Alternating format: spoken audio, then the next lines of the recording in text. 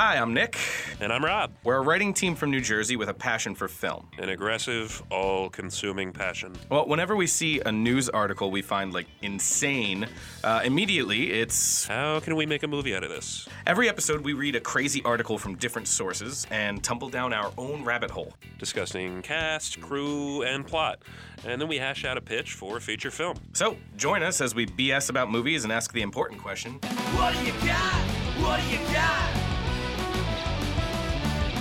What do you got? What do you got? All right, you ready?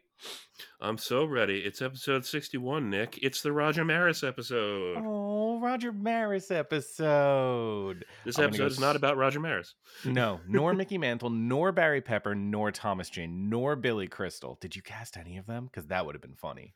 That would have been really funny, but no. I've been on a huge Mad Max kick, and Thomas Jane is the Punisher, so that correlates. These are definitely things that are related, and not the slow descent of your brain. Mad Max and the Punisher are pretty close. I like to think the Punisher Beyond Thunderdome is my favorite movie. Okay, yeah, that I would watch. He challenges Spider-Man, but Spider-Man advantage in Thunderdome. I mean, he sure does. He doesn't even need the cables, but he has to wear them. So maybe it's actually a disadvantage. Maybe he can't swing as good with being tethered. You know, there's no rules in Thunderdome. That's true, except there are rules in Thunderdome. Yeah, they say there's no rules, and then they immediately tell you that the rule is. They immediately tell you. Yeah, they immediately tell you the rules, and they're like, "There are no rules in Thunderdome." Max, you broke the rules. What? Well, that doesn't seem very fair. Ladies and gentlemen, anyone in between, welcome to episode 61 of the podcast of What Do You Got? If you haven't guessed, there is no female voice with us today. It's scheduling, man. You know, people are busy and stuff. Why don't you get off our backs about it? Stop writing letters to Nick. There's nothing we can do about it. If anyone, you should be tweeting at Gifted Faker. This is 100% her fault. Yeah, stop going to conventions and having a good time and doing things to progress your career. God, what a jerk. Since there is no guest, it's just going to be me and my lovely buddy Robbie. Just chit-chatting. And when I say chit-chatting, I mean having a regular episode where we discuss an article and then pitch a movie. We could conceivably do a whole episode of what, like, a third of every episode it actually winds up being, which is just us bullshitting. I'm fine with that at some point, because I'm also good with doing. I also want to try new stuff, right? Like, I want to try things like maybe pitching a reboot or a remake or something that doesn't revolve around an article. Maybe a movie we want to see a new version of, or something we think would, be good. I had a lot of ideas for stuff like that before we settled into our, every 10th episode a guest kind of thing, which exactly. Reboot was one of them.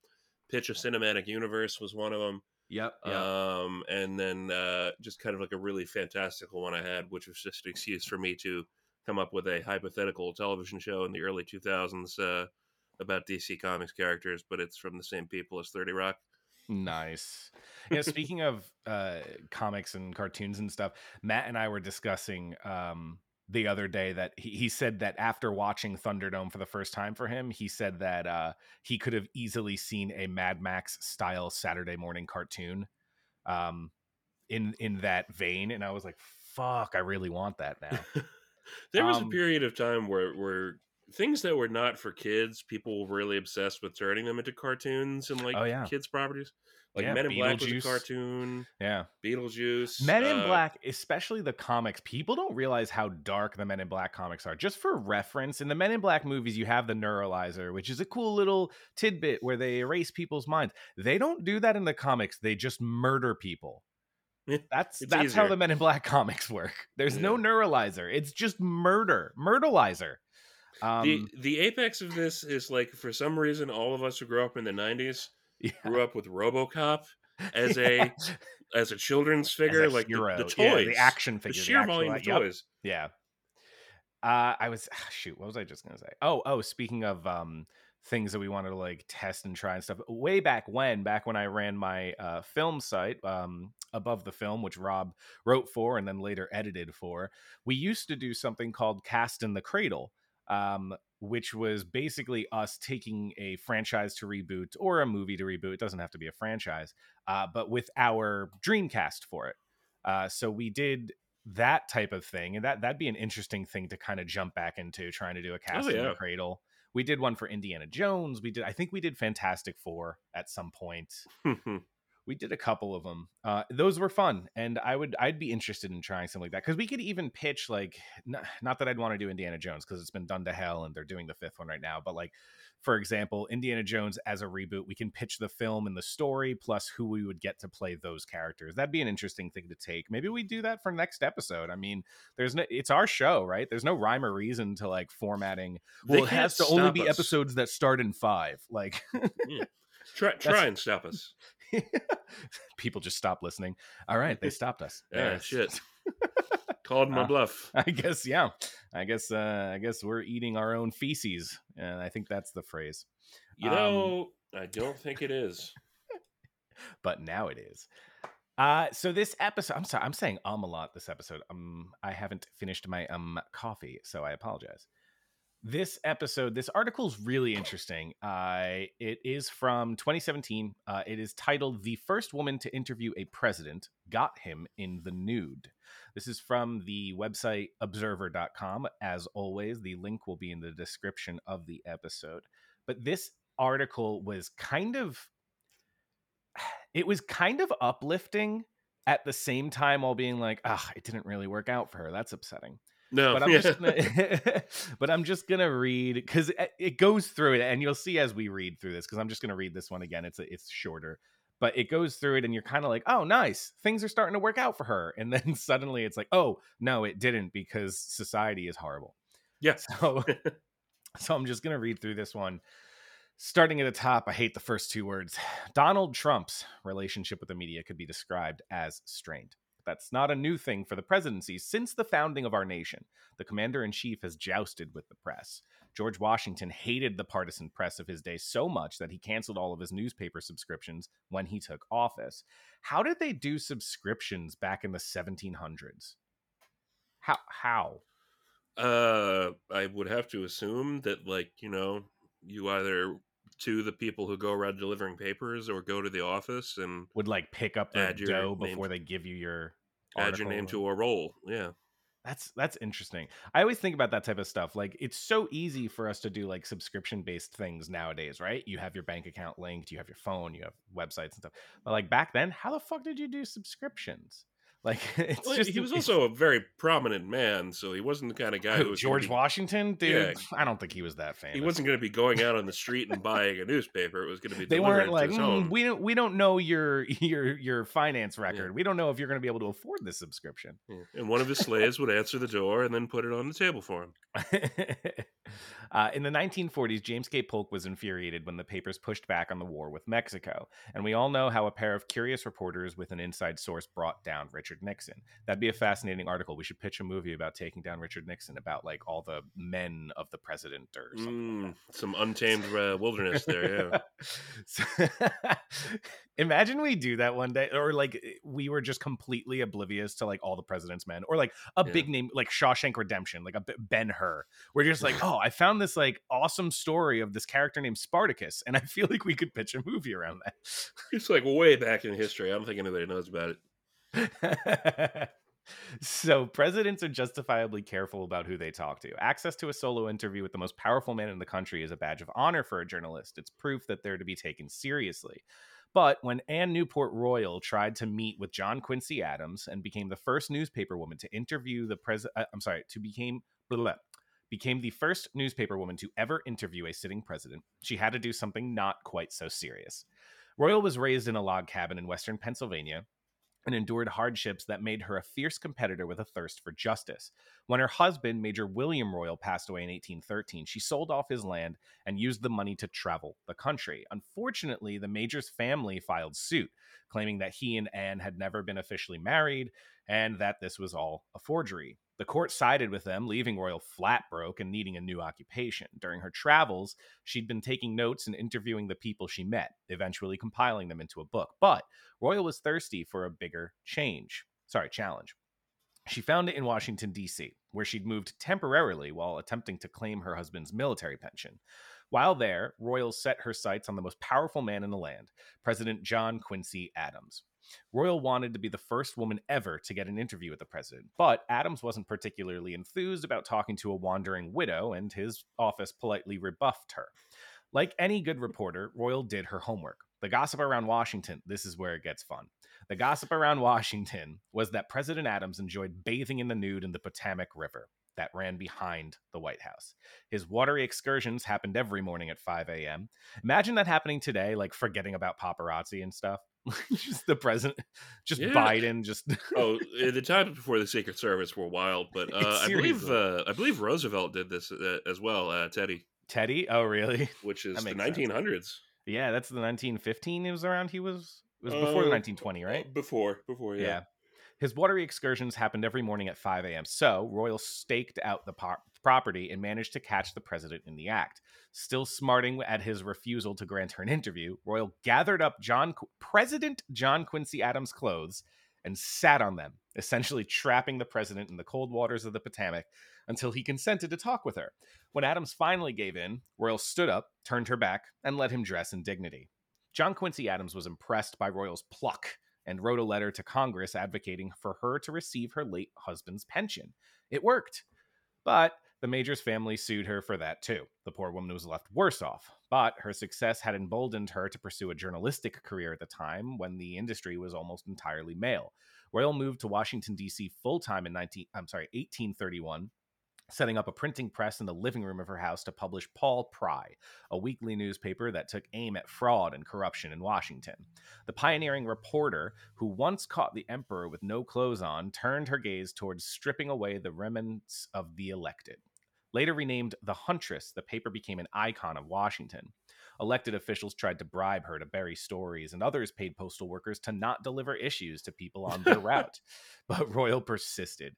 She had never been one to mince words, no matter how much trouble it got her in. Like most cutting-edge journalism, though, it didn't make much money, and Royal had to hire orphans to do the typesetting, as they were the only ones who would work cheap enough. And Anne Newport Royal died in 1854. God damn my dyslexia. At age 84, considered by many to be the first female newspaper woman in the United States. She battled through prejudice and adversity, but more importantly, she showed that every subject had a soft spot. Favorite line in the article: sometimes you just had to strip them down to see it. Hey. Applause, K. Thor Jensen, the author of this article, which is another fantastic name. Great name. But you get what I'm saying about this being like, oh, yay, look at her. The president was like, no, give her the money. But then the family was like, wait, no, we don't want to. And the law was like, oh, no, it's okay. She's like a Coen Brothers character. It's, you know what it basically is? There's an episode of Bob's Burgers where Gene is trying to get Chunky Blast-Offs back into production after they changed them. I don't know how much of Bob's Burgers you know. I think I've seen that one. So throughout the episode, he's trying to get into the board so that he can talk to them and be like, change it back to the way it was. The candy was much better. The packaging was much better. He kind of riles up this board, and they're like finally behind him. They're like, all right, he did it. Let's do it. Sir, get me a comparison of how much it would cost to put the old Chunky Blast-Offs back on the shelves. And the guy goes, okay, I can get you that. It'll be somewhere in the vicinity of $10 million. And the chairman just goes, oh, well, then no, that's ridiculous. Never mind. It's something, that's what it kind of feels like to me, of them being like, yay, you did it. Oh, no, we're not going to do that. It's going to inconvenience me. You can reach for the stars all you want, man, but there's still Earth right under your feet. That's a good line. This article is interesting because it's just kind of got that positivity vibe while also not having much positivity around it. She completed her objective. She did what she set out to do. She started her own journalism company and then also got destroyed financially and had to hire orphans to typeset for her. And it's a fascinating combination of information. And I enjoy the thoroughly succinct article that they put together for this one. there's not a lot of like long-term wins in the Yeah. history of journalism. Yeah, it's very Like fair. I was reading about the first newspaper ever published in the United States was called Public Occurrences, Hmm. up in Boston in the 1600s, I guess this would be, before the nation was founded. And they got like one copy or one issue of it out, I should say, before the governor of the Massachusetts Bay Colony was like, "No, you're speaking about the government in like ill terms, so this is We not in the don't care public for this. interest. We're going to take your press away." This is the 1600s. There's not Yeah. like who are you going to complain to? You're not going to fight the power. There's nothing you can do. Yeah, You're not no, going on Twitter. there's not. You don't technically have rights. It's Yeah, like, seriously, are we there's no English? Are we there's not? no country. I mean, what Yeah. did you expect? And I'm like, oh, that sucks. For the Hey, first we're gonna take newspaper. this. We don't like what you're doing, so we're gonna make you stop. Oh, well, Shucks. all right. I That's think basically what it comes down to. I think my favorite part of the whole article is not even her like stealing the president's clothes and making a naked old man agree to an interview. I think it's her initial attempt of just like showing up at the White House, and some aide walks into the president's office like, "Sir, there's some Lady loose woman loose. here wanting an interview, like a prostitute." No, loose. Like there's nobody with her. She's just sort of wandering around. Are you sure it's not a prostitute? My godfather was Benjamin Franklin. It's entirely possible it's a prostitute. Oh God, it could be my godmother then, Uh, or his daughter, because Ben Franklin sired half of the country, the Genghis of two Khan of countries, really. America. Yeah, sure. uh, Oh, did you have something to say? no, we both just said at the same time. Yeah, I'm throwing in a lot of ums today. I apologize. I believe the way we started doing this now, we actually flipped it because I think I went back. So episode 60, it's been so long since we did an episode that we were like, who goes first? I don't remember. And you said the onus is on the person who pitches the article, right? I'm pretty sure every episode before that we did it where the person who pitched the article goes last. But I like the way you pitched it better. And I want to change the format for that now, where it is on the onus of the person who pitched the article. I'm gonna go back and see, because I don't feel like we ever would have made sense to us in the first place. Of like, I don't know. I mean, all we have to do is literally go to any episode before Yeah. 60 and we'll find it. And I'm sure there are people listening right now. They're like, hey, guys are idiots. It's obvious. Oh, guys, we don't listen to our own episodes. Rob edits them, puts them together, and then we throw them out. That's why a lot of the Yeah. times we're like, oh, did we ever pitch this? Have Yeah. we cast this person? It's We've done it's, 60 of these. yeah, it's the Orson Welles thing of like, how many times have you seen Citizen Kane? Yeah. Well, technically none, because I left the premiere. I don't really want to. It's done. I don't want to watch it. Thousands Yeah. of times in the editing room. Yeah, exactly. There's something different. It's the same as like being in a show or in a movie. Like I completely understand actors who are like Johnny Depp, who's like, I don't watch my own stuff. But for me, it's not like and I don't think it is for him either. I can't speak for the gentleman, but for me, it's not like, oh God, I don't want to see myself because I'll find things that I could have done better. For me, it's just like I finished that. That's part of my past, and I want to move on. Not in like a negative way, but you know what I mean? Like Mhm. if I film something or if I do a stage production or a voiceover work, if we're doing any recording or something, I'll listen to my part just to be like, okay, I got that. But I'm never going back and like, oh, let's put this on and listen to it. Yeah, it's bad enough in the edit. Like I'm not usually major characters in the ones that I produced for our audio dramas.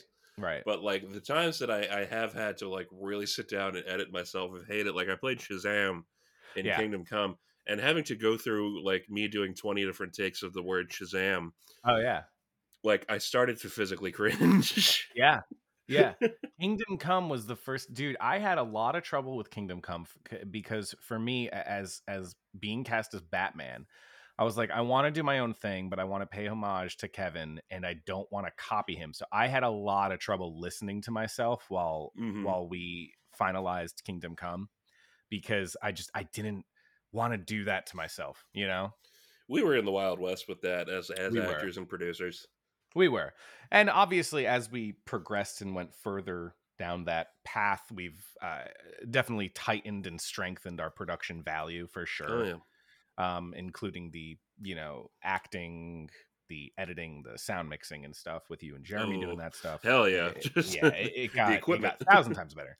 Yeah, Yeah. exactly. The equipment, right? Like right now we are recording on microphones that are leagues better than anything we had in when did we do Kingdom Come? 2014, 2013, 2015 maybe? I want to say 2013 because I think I was still at school for part of it.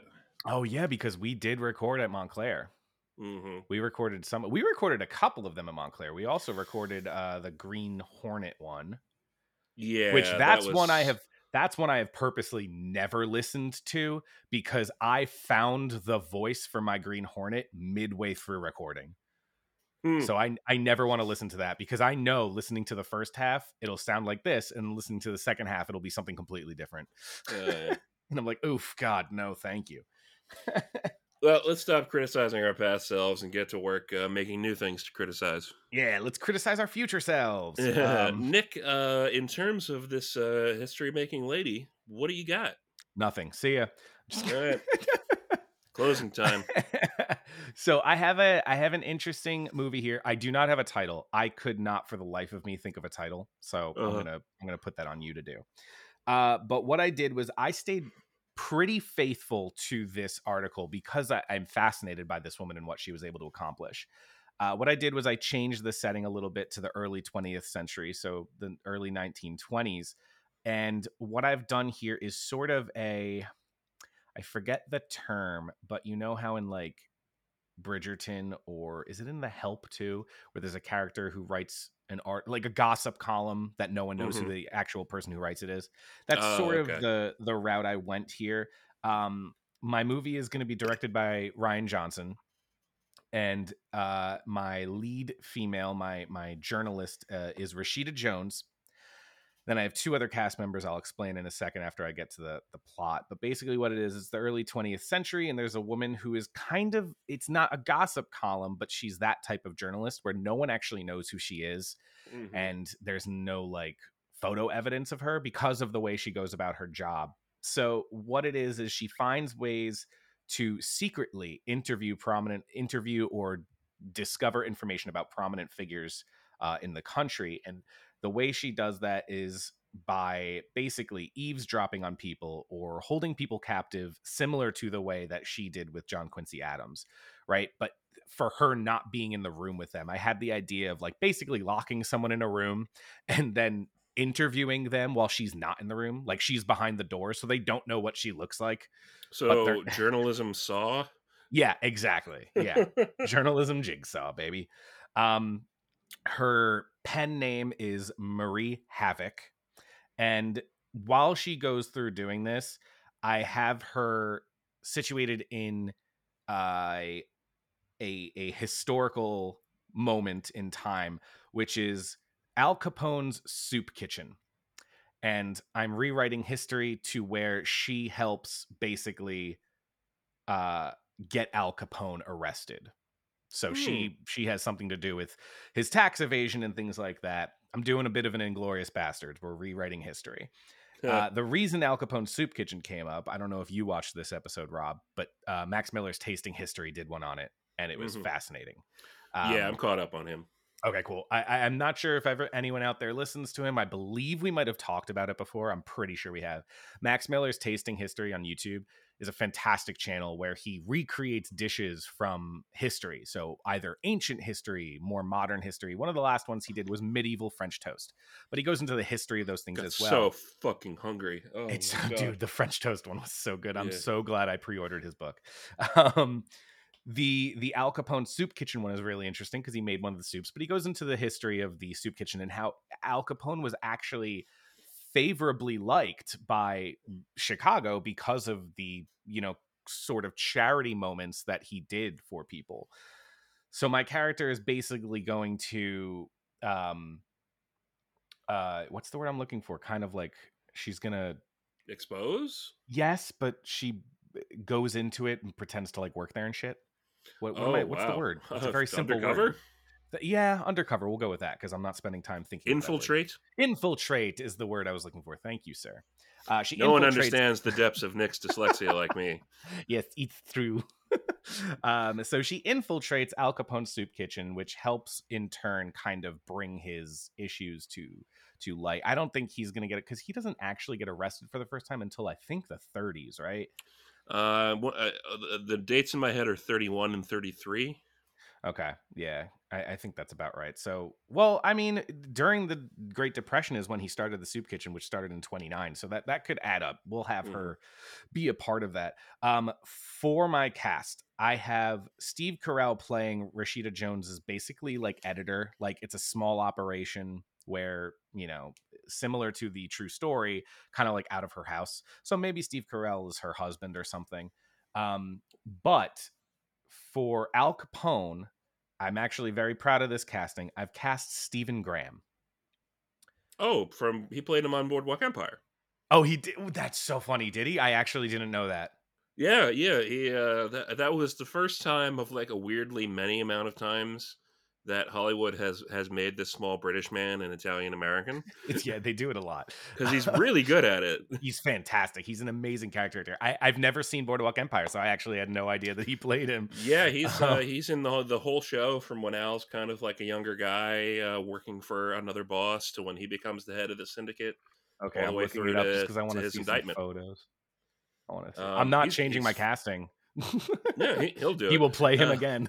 He's great. He's great on the show. He makes Al into like a really full character.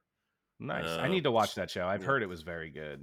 Learned some interesting things about Capone, like his son was deaf, and he was like really defensive and a good dad about that. Stephen Graham also just recently in the Matilda musical movie was fantastic as well. Yeah, he was perfect for that. Him and I think the wife was Andrea Riseborough, wasn't it? I think so. Yeah, who is apparently in hot water for her Oscar nomination. I have not paid attention to what's going on there. It's weird and should not be happening. Yeah, okay, so that's cool. He's going to be reprising his role of Al Capone, which means now my movie takes place in the universe of Boardwalk Empire. So this is a synecdoche of exactly what we were just talking about at the beginning of the show. Of like, wouldn't it be funny if we accidentally pitched an already famous movie? Yes, exactly. Yeah, we literally just did it in the episode we discussed it about. Yeah. But that's basically my premise. She infiltrates the soup kitchen and starts helping bring down Al Capone. She has a reputation, or at least her name, her pen name has a reputation, since no one knows what she actually looks like or what her real name is.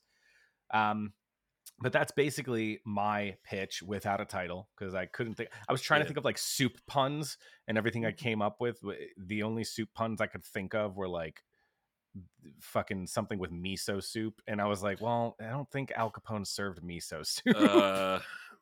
Boiled over. I don't mind. Isn't that a John Woo movie? That's Hard Boiled. Hard Boiled. Okay, I was like, that feels like a John Woo movie. Yeah. But that is my pitch. So now, Rob, I'm interested to know what your pitch might possibly be. So I'm going to ask you a question which involves 4 words, and those words are, what do you got? I just want to say, first of all, I like your pitch a lot. I am a sucker for a good journalism story. Thank you, sir. I know you are.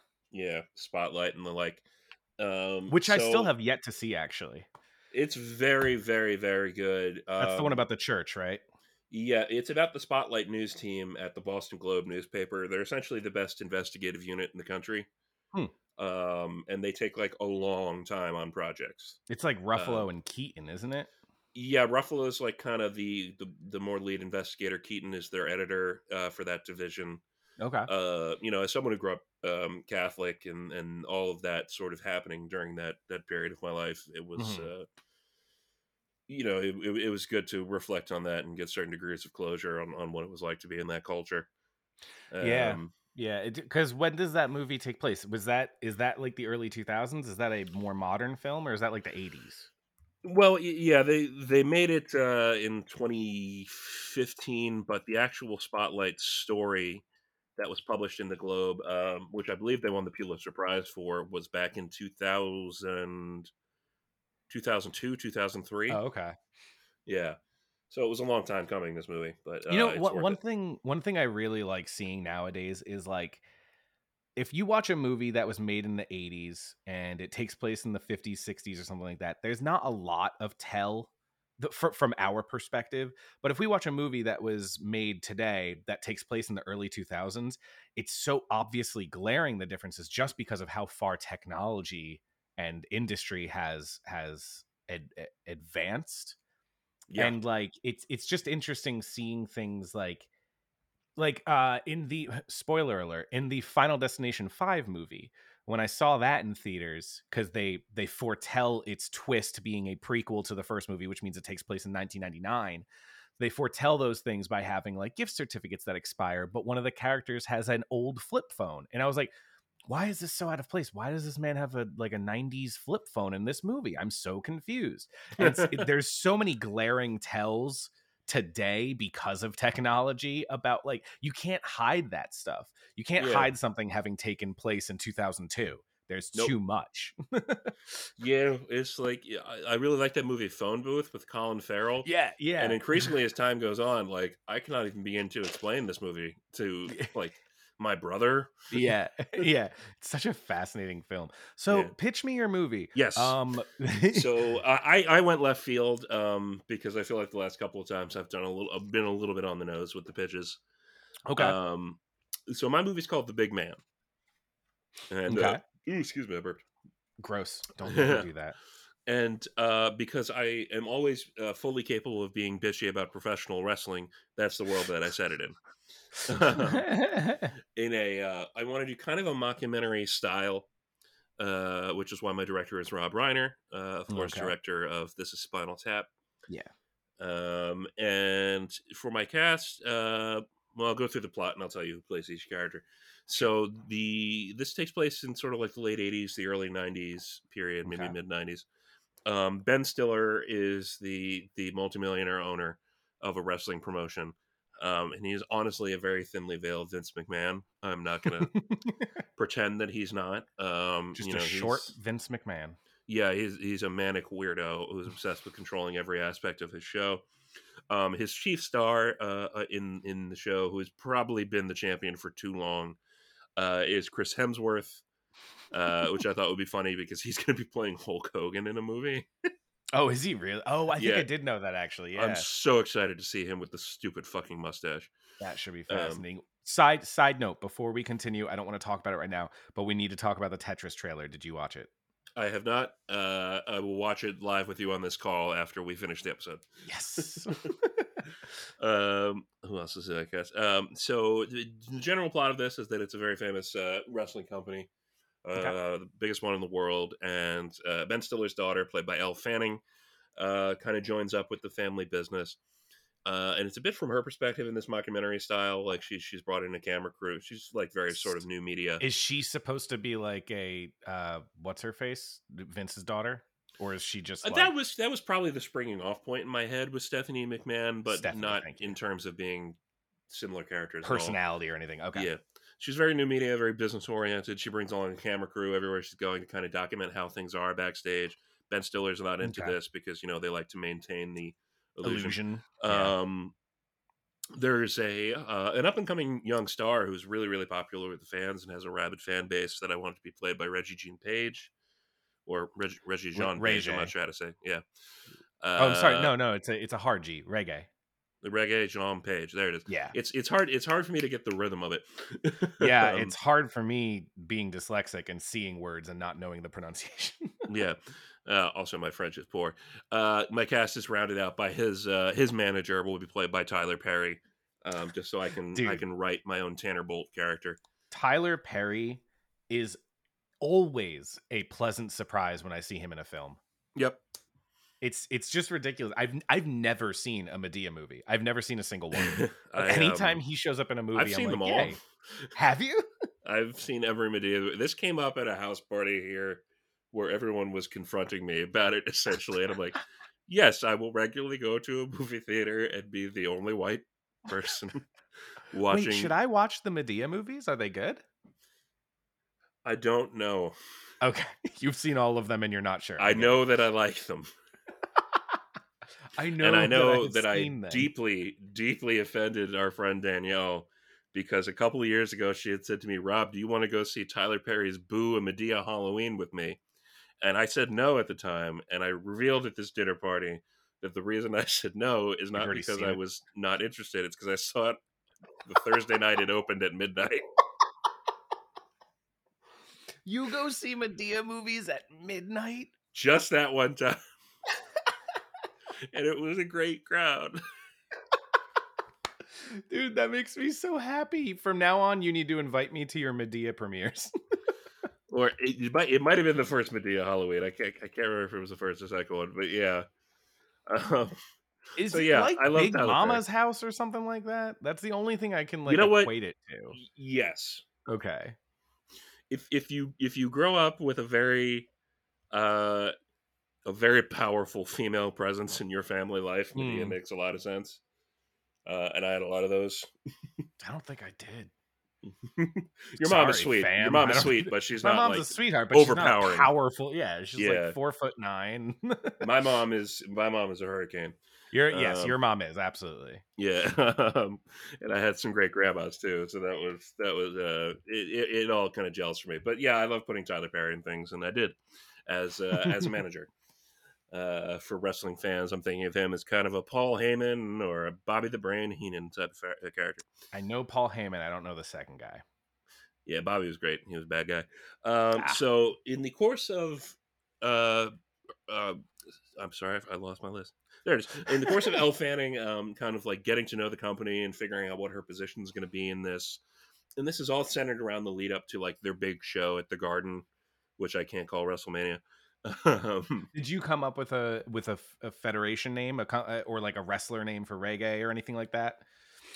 Do you have any character names or? I didn't come up with character names, just because that would require an amount of research just for the sheer volume of wrestling names that are already taken. That's true. That's very fair. Because the minute I start talking about wrestling on a podcast and I go, I guess I'll call my character, I want it to be something flashy, I'll call him the Flash Man.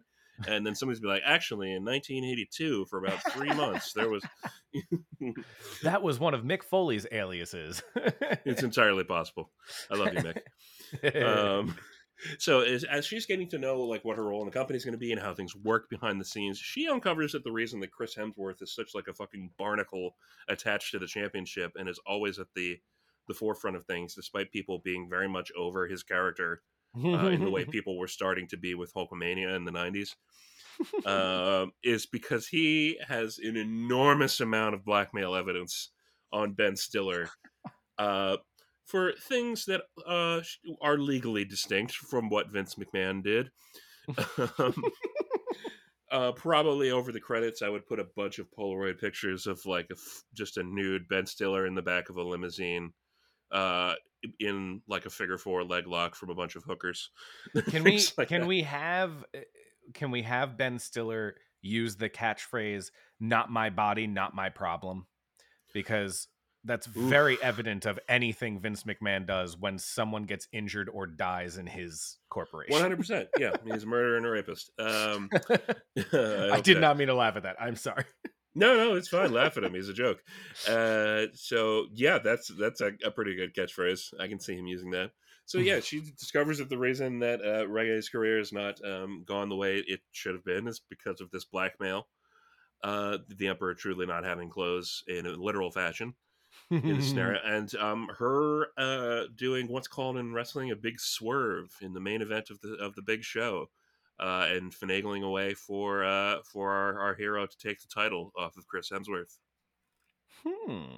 bringing in a new era of professional wrestling, a new world order, if you would. Okay, so I love the idea. I'm not sold on the mockumentary, and I think it's because in order to I don't know, because if you have it where the audience finds out everything at the same time as the characters, then it works for a mockumentary. But for some reason, as you pitched this, I was getting more of a Steven Soderbergh impression, like The Informant. Ooh, you may have just sold me.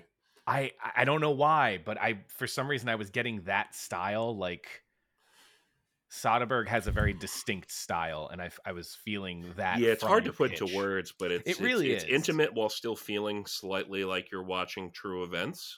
Yeah, and it's also got like a little bit of maybe like a Coen Brothers feel in terms of comedy or subtlety. It's been a while since I've seen The Informant. I got to check that out. It's just a Yeah. hard watch. Yeah, I might actually rewatch that today, actually. Why not, man? So yeah, I like that a lot as an idea. I guess like the reason I had initially gone with mockumentary is because my favorite parts of Spinal Tap are them like just sort of backstage at shows or wandering around or in dressing rooms or in green rooms and all these different places. And I like that kind of vibe, just like the activity of behind a show. But you really don't have to do a mockumentary to do that now that I'm thinking Right. about it. So I apologize in advance to everybody listening and Rob. I've never seen Spinal Tap. Oh, it's such a good movie. Yeah, I have trouble with mockumentaries.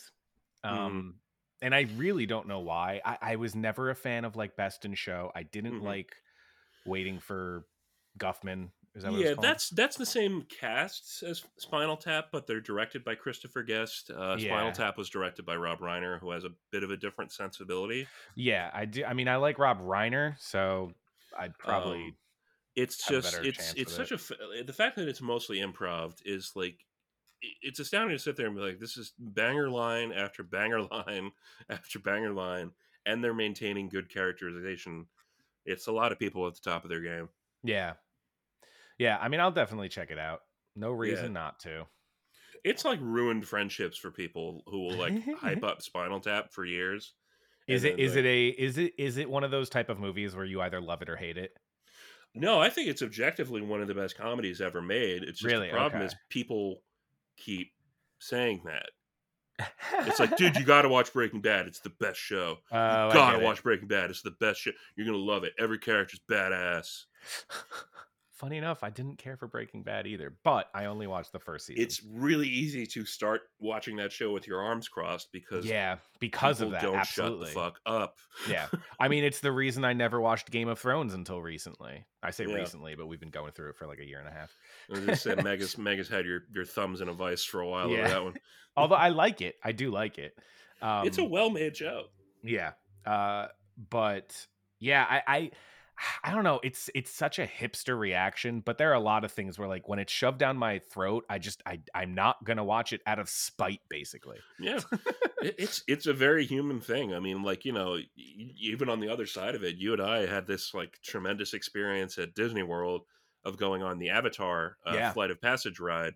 Yeah, and how like it was incredibly moving. I think we were crying. Yeah, and we kept hyping it up to Matt, and then Matt was kind of like, "Yeah, that was all right." Yeah, that hurt my heart so much. Yeah, you know, you and I were like devastated. Like, all right, I guess maybe Matt can go home early. All right, let's put this one together because we're already at 40 minutes and we have not. Fuck it. We have not put this one together yet. We're having a good time. That's important. Steven Soderbergh and Ryan Johnson could be a very interesting duo. So here's the deal. I love your idea for going with like the fake wrestling thing. Yeah. I wanna go that route. I think my setting is good because it challenges us not to do exactly what was in the article. Right. I like your premise a bit more as to what the female lead is doing. So how do you want to bring that in? Do we want to? Can we bring in maybe it is a journalist who starts as like a writer for the wrestling show? Yeah, like she's gonna write a book. Either that, or I was gonna say she's writing episodes like Freddie Prinze Jr. Oh yeah, that's definitely what she's doing at the company. But I think she's secretly writing. Oh yes. A tell-all. Okay. So now I actually have a new title to propose. Ooh, okay. If it's not taken, I'm just going to Google it real quick in case I am an absolute fool. I do that every time I come up with it because I came up with the title Courier for mine, and I was like, "Fuck!" Benedict Cumberbatch just made that movie like 2 years ago. Okay. All right. So this is the name of a video game. So I think we're in the clear. I want to call it The Fall Guys. I do like Fall Guys, the video game. Yeah. We'll put a "the" in front of it so it's legally distinct. The Because, you know, wrestlers, scapegoats, Fall Guys. Yeah. Are we gonna do we go with Soderbergh? I think you caught lightning in a bottle with that one. That was a really good idea. Let's go with Soderbergh. Is he PH or is he V? I believe he's V. I was just on a page with him. Nope, there it is. The informant. He's V. He's V. Yeah. Yeah. Steven Soderbergh. Okay, so I say I love Rashida Jones, but I'm actually into the idea of Elle Fanning kind of being the catalyst. Yeah, she's got that kind of ingenue vibe to her. Yeah. Okay, so Elle Fanning, Ben Stiller, obviously. Your cast is staying. We'll just keep them all. Ben Stiller, Chris Hemsworth. I want Reggae. Stephen Graham to be our commentator. Ooh, yes. Well, then you know what? Our good old JR. Let's do Stephen Graham and Steve Carell as the commentators. Yes, and they can be like, I think Stephen Graham is going to be like a very Jesse the Body Ventura kind of guy. Tyler Perry, Stephen Graham. It's a pretty big cast. Steve Carell. Yeah. Okay, we have our cast. Let's put this together. Yeah, so we definitely want to go with the exposing not just the way the business works, because this is still in a period where people can believe that it's real. Yeah, because we're gonna do like the early 90s, right? Yeah. Basically like right before Attitude Era, I would say. Yeah, the business didn't really get exposed to like the general public in a way that everybody knows until I'm going to say around 97. So yeah, right before the Attitude Era started. Yeah, I'd say like WWF No Mercy was kind of the first intro for a lot of kids. Yeah. It was for me. It was for me. Oh, definitely. So with your pitch, are you imagining Chris as kind of a douchebag? As kind of like a, okay, so he's like a egotistical hothead. Yeah, he's been holding on to the top spot for the longest time, to the point where now people are asking questions. I have the opening. Okay. So the opening is we crane down and we see Chris Hemsworth just brutally beating the shit out of another wrestler in the ring. Yeah. They're at like a SummerSlam or something, or even just a regular, Monday night. Whatever arena will let us in. Yeah, exactly. And it's at the end of the match. So basically what happens is we have the ref trying not to get the 3 count because he doesn't want, even the ref doesn't want him to win. Yeah, 1. Yeah. But Hemsworth just basically forces it. Mm-hmm. We crane back up into one of the suites through the window, and we see Ben Stiller just going apeshit, breaking everything in the suite, throwing the bottles of champagne, the lobster, all of like the big stuff, because he's just so fed up with Chris Hemsworth's character, but can't do anything about it. Yep. That's I wonder why. Yeah, exactly. And that's where you put that question into the audience's head, right? So we start off that way. And then we'll just have to introduce, I think we don't introduce Elle until a little bit further in. We need to meet the characters in the wrestling corporation. Mm-hmm. So, I mean... Oh, definitely. I mean, we could do, sort of, and even I like it when they do this in sports movies, use the actual cameras that they use for broadcast. We can do a couple quick highlights of a show to introduce these people in character. Yeah. Like a promo and part of a match and things like that, just so you know what kind of people you're dealing with.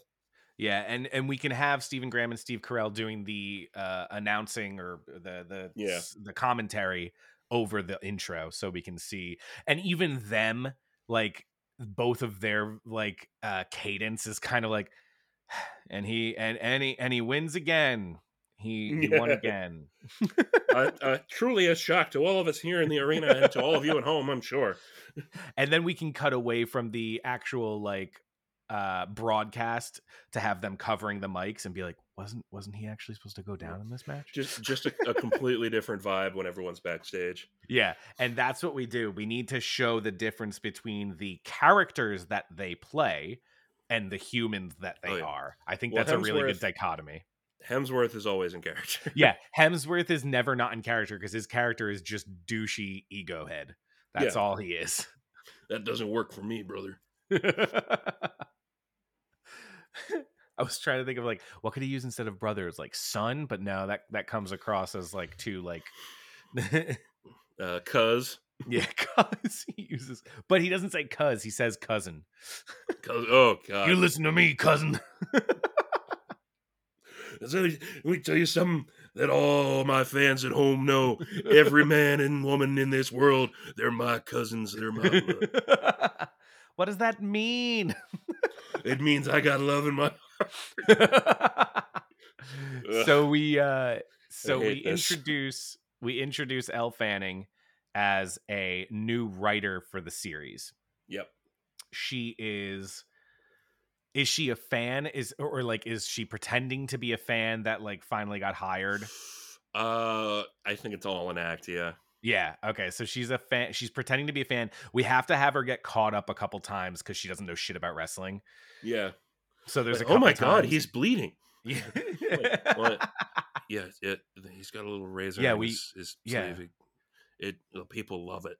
There's tacks on the mat. We just haven't dropped down on it. So Oh my gosh. is her thing that she's going into this knowing she's uncovering something, or does she stumble on it? I think a good way to do it is she's going in because she wants to write a book that will expose the inner secrets of the business and how it works. And then she stumbles onto the story. Okay. Because my thought was literally that she's just desperate for a job and gets a job as a wrestling writer and has no idea what's going on and then falls into it. I can see that too. That's kind of a cool way. Like, her priorities change like 3 times. Yeah, because she's just like, I landed a job. I need to keep this job because I need to pay my rent. And then as she's uncovering these things, she's like, well, I still need to pay my rent. So what do I do here? Yeah. I like it. There's a way I can get rich off this, surely. And you said Reggae Jean-Paul is kind of who they're trying to push to be the new face of the wrestling company. He's the guy who like should be like, he's white hot. People are going to sell a lot of t-shirts. Okay, but like they're not letting this Hulkamania thing go. Hemsmania, Hemsworth, and Hemsworth your while. I don't know. Okay, so as she progresses and starts discovering these things, does she have like a confidant or anything like that? Yeah, Rashida Jones, head of costuming. Perfect. Oh, head of costuming. Beautiful. I love it. Rashida Jones basically just becomes her confidant and like they start uncovering this shit together. Yeah. Like, let's take these sweaty assholes down. Now, if you have Ben Stiller playing a Vince McMahon, then we know that he's also a piece of shit. So it's not like Elle Fanning is doing this to like get Ben Stiller out of hot water. She wants to expose all of them. Oh yeah, I think she's going to find an enormous amount of skeletons in the closet. Okay, where do we go to from your there? point, I liked the notion of from your pitch, this sort of disguising criminal activities under a soup kitchen. Mm-hmm. I'm thinking like, the apex of this, like her first discovery is that Hemsworth is blackmailing Ben Stiller with his sexual improprieties. And that's how he's maintaining the championship. I think like the next layer to this is that like the company's big charity initiative, like for the kids, they're 100% laundering money. Oh, okay. Yep. I can see that. That's good. That's the big thing. And I mean, is that the blackmail that Hemsworth has over Stiller? Or is it just multiple things? It's just multiple things. Shit. Yeah. Like, yeah. It's just like everything you could possibly get in trouble for, Ben Stiller's character does. Mm-hmm. And nobody's like looked into it before because people fully believe that wrestling is like a real, undetermined combat sport. Yeah. And his job is just to rent out arenas and let them go. And that's not what it is at all. That's great. So how does she uncover it? Where does she go? What do we do? Okay. So how does, first of all, she discover what's going on with Hemsworth and Stiller? That's a good question. I mean, is it as simple as she basically just overhears a meeting? Is it something a little bit more intricate? I think she's like continually pitching ideas to do things with Paige and Perry's characters because of like how popular they are. Yeah, she actually just likes them. She likes his like his enthusiasm and his like he's got a good I don't know what's the word. Work ethic. Yeah, sure. So like people are really like responding to them in a way. Like I've noticed people are kind of like settling into their seats during the main event match. Why don't we why don't we give this guy a push? Yeah. And it's like, well, no, yeah, creative is currently we're running a different storyline right now, and we're locked into it. And then the good thing about that's Ben Stiller saying that, but she starts talking to like the other writers, and she's obviously realizing that the other writers are like, no, we're fucking sick of Hemsworth's character. Yeah. We kind of want to get past it too. So she's realizing something's not adding up. Ben Stiller is saying that the writers don't want to move that direction, but the writers are saying they do. Yeah. So he's been the same thing for like 5 years. Yeah. And it's kind of like she's trying to get them on board to kind of like move the ball. Like, look, we're the writers. Why don't we just change it? They're like, yeah, but he pays our salary. So what do you want us to do? We can pitch any type of storyline we want. It doesn't mean that it's going to get approved. Yeah, we've been in limbo for a while. They have a whole whiteboard or something of all the different storylines that they want to pitch, and they're all just sitting there, never having been used. Hemsworth comes into the room every like week and just takes down some of the Post-it notes that don't have his name on it. I'm gonna need an extra 15 for this promo here, brother. Cousin. Why does he call everyone cousin? We don't know. It's just annoying is what it is. He doesn't know anyone's name. That guy's name is actually Cousins. Oh God, what a it's Jim Cousins. Yeah. Christ. He refuses to call him Jim. I love it. So how does she bring the whole thing toppling down? Because I don't know. This is one of those times that we have these type of episodes where we pitch something and it always comes down to, does nothing happen? Does everything happen? Everything. Everything. Yes, let there be justice. Everything comes crashing down. Mm-hmm. So maybe then Stiller gets removed as chairman. Maybe he's not a main stockholder or whatever it's called, 51%. That type of stuff. Yeah. Maybe it's him and Hemsworth get basically just destroyed. Something comes out about Hemsworth, right? We need to have blackmail on him, not just the fact that he is blackmailing Stiller. He has just the smallest dick. That's the blackmail, and that's suddenly all the fans just don't care about him anymore. Yeah, like there's such a huge chink in his armor that it's like, I don't think this guy's cool at all. He's got a micro penis. Yeah. That's not cool. Was any of this cool? No, I personally never liked it. Like none of them. Shut the fuck up, like Todd. Yeah. Like that's how fickle wrestling fans can be. So I like that. You just like show in one way that he's completely fallible, and they just turn on you because it's just an ego trip for him. Yeah, that's all. So he's gone. Stiller's gone, and now Tyler Perry becomes the new CEO of the company, president and general manager. Yep.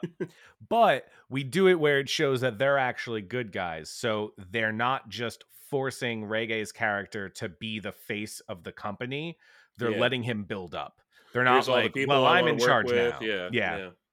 And even Rege is like, no, I don't want to just take over everything. Like, we need to build me up. We need to get, and that's how like Elle Fanning kind of sticks around. She's like, no, we need to build him up. We need to like get him into just a position. Furiously writing at the whiteboard for the first time in years. Yeah.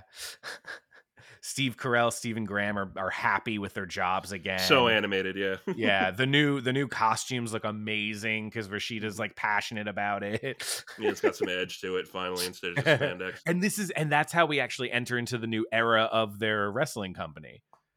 What's it? Hold on, I want to look. Let's see real quick. Thesaurus for attitude. The attitude era. The attitude era is now the demeanor decade. The demeanor decade. What the fuck? Look, Oh it's man. wrestling. It doesn't need to be good. It just needs to be fun. Yeah. If we do a good job with this, wrestling fans will hate us, and I love Oh that. yeah, yeah. But maybe we can bring on like Scott Can and David Arquette. Yeah. I know what was some wrestlers who are good actors. We can get them in there. what was that movie that they did together? What was it? Was it called Royal Rumble? It was Ready something to like Rumble. that. I know that WCW actually put their championship belt on David Arquette to promote it, Yes, I do. I think it was called Ready to Rumble. which is Yes, it part of was. part of the beginning of the end of that company. People just being like, David Arquette is the heavyweight champion of the world. I'm starting to think this is fake. I don't think he. Oh, Goldberg was in that movie. Yeah, he So was is he was a Sting. WCW guy. Yeah, all of them WCW guys. Yeah. I always got confused because they were also like they were in WCW and WWE at like the same time. Um, so Sting noticeably, he's probably my favorite wrestler of all time. Oh, Um, really? and he's a notoriously loyal guy, and he came up through WCW. And when that company went under and Vince McMahon bought it, basically people were offered you could either come and get a job working at WWE, or you could just wait out to the end of your contract. We'll keep paying you, and you'll get your release. And Sting noticeably did not join WWE for a very long time. Yeah, because he Uh, was a lot older when he was in the WWE, right? Wasn't he yeah, in when like he his when he came, 40s? yeah, when he came back, he was his mid late 40s. Because they had just been like, people really want to see you, and he was wrestling for other smaller companies. Yeah, damn, he's Just 63. yeah, because he had taken it very very seriously. That kind of rivalry between the two companies. So Hmm. actually, when he did make a few appearances in WWE, it was a big deal. You said something about the name Flash. One of his ring names was Blade Runner Flash. Yeah, he was on a team called the Blade Runners, Blade which was a Runners. ripoff of the Road Warriors. Oh yeah, I remember them. Mhm. One of them passed, right? Or have both of them Yes, passed now? one in the past, yeah. And Yeah, of I course, the remember Road Warriors were a ripoff of the Road Warrior, the film, that. Oh yeah. because they're just dressed like two of the guys Oh, from the they movie. are. I never Yeah. put that together. Yep. Granted, I only saw Road Warrior for the first time like 4 days ago, but It was so easy for a very long time to trick Vince McMahon into letting you be a character from a movie you liked. oh, both Like, of them have passed. oh, they're both gone now? Road Warrior Hawk died in 2003, and Road Yeah. Warrior Animal died in 2020. Oh, wow, I missed that about Animal. But like, there's a notable story about this wrestler who passed away last year, named Scott Hall, who went to Vince McMahon and said, "I want to play this character. I'm going to do a Hispanic accent. I'm going to call myself the bad guy. My character name can be Razor Ramon." And he was doing Scarface, and Vince had never seen it, and he was like, "This is fucking brilliant." This is just going straight back to what we were talking about. Yeah, That's so funny. Oh, he died too. He just died last year. yeah, that was Scott Hall. sad. God, Yeah. it's ridiculous the amount of Yeah, they weren't taken care of nope, not at all. in the I remember slightest. watching recently, very recently, something about with Roddy Piper a year or two before he passed. He was on some type of interview about the Yeah, wrestling stuff, and he was talking about, I was like, we don't get our pension till 45 or whatever, 65. 65. Yeah. And he's like, look at me, I'm not making 65. And then he died like 2 years later. Yeah, that was on Real Sports with Brian Grumble. Yeah. When they showed that in retrospect, he had meant a lot to me as a kid. That got me really upset. He did to me too, just because of the movies. I Oh, don't he was know. such a fun actor. Yeah, I don't know anything about wrestling in the anything before like 95. I don't know anything. My wrestling knowledge is basically 1995 to like 2008. That's my whole wrestling knowledge. Yeah, that was kind of the golden age. But Yeah. Roddy was wrestling in the mid '90s in WCW, Mm. mostly kind of there to be a foil to Hogan sometimes. But yeah, his heyday had been more the early '90s and the late '80s in WWF. So And of course, he's fucking hilarious and It's Always Sunny. So such a fun character. I'm the animal, it's so good just living out of his car. the maniac. I love you guys. You're my best friends. I don't know this person very well. Why did he say that? All right, I think we have a movie here. And, Yeah, I like the vibes on this one. yeah, this is a fun one. Yeah, I think we got it. I don't think there's really much else. to go through there. Folks, I hope you enjoyed this episode. Thank you for sticking around. This was a longer one because we went off on some tangents, but you know what? Whatever. That's fine. That means we're having a good time, which generally means it's a better show. That's true. Episode 62. This was 61. Episode 62. Who knows? Maybe we'll do something a little bit more different, something a little bit in a different format. Yeah. Maybe we'll do a Cast in the Cradle. Maybe we can throw that in there or something. Little boy If blue, you- the man in the moon. If you guys have recommendations on a movie series, a book series that you would like us to pitch as a new film or something like that, please send it our way on Twitter or on Facebook. Email us. You guys know where to find us. wdygpodcast@gmail.com. What do you got on Twitter? Share your thoughts and ideas. We'd love to take those and run with them and call them our own and not give you any credit. Yeah. Also, just recommend movies to us. We like movies. Please, please. Rob and I do that to each other constantly.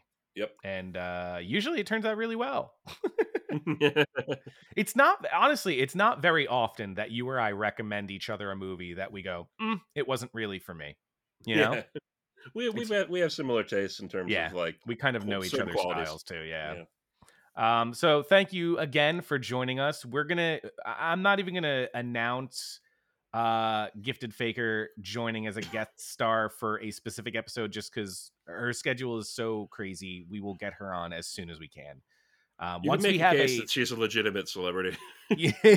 once we have an actual scheduled recording date with her, then we will announce the episode that it will be. I hope it's 66. 60. I hope it's 69. Nice. I got nothing else. All right, guys. Until next time, I've been Rob. I've been Nick. And that's what we got. What Do You Got is recorded live at the Cape Swoosh Studios in Bloomfield, New Jersey. Our theme song was written and performed by Trevor Campbell. Additional music is provided by Kevin McLeod of Incompetech.com. And our wonderful logo was designed by Gabby Weiss. You can find her on Twitter at Gabby Weiss.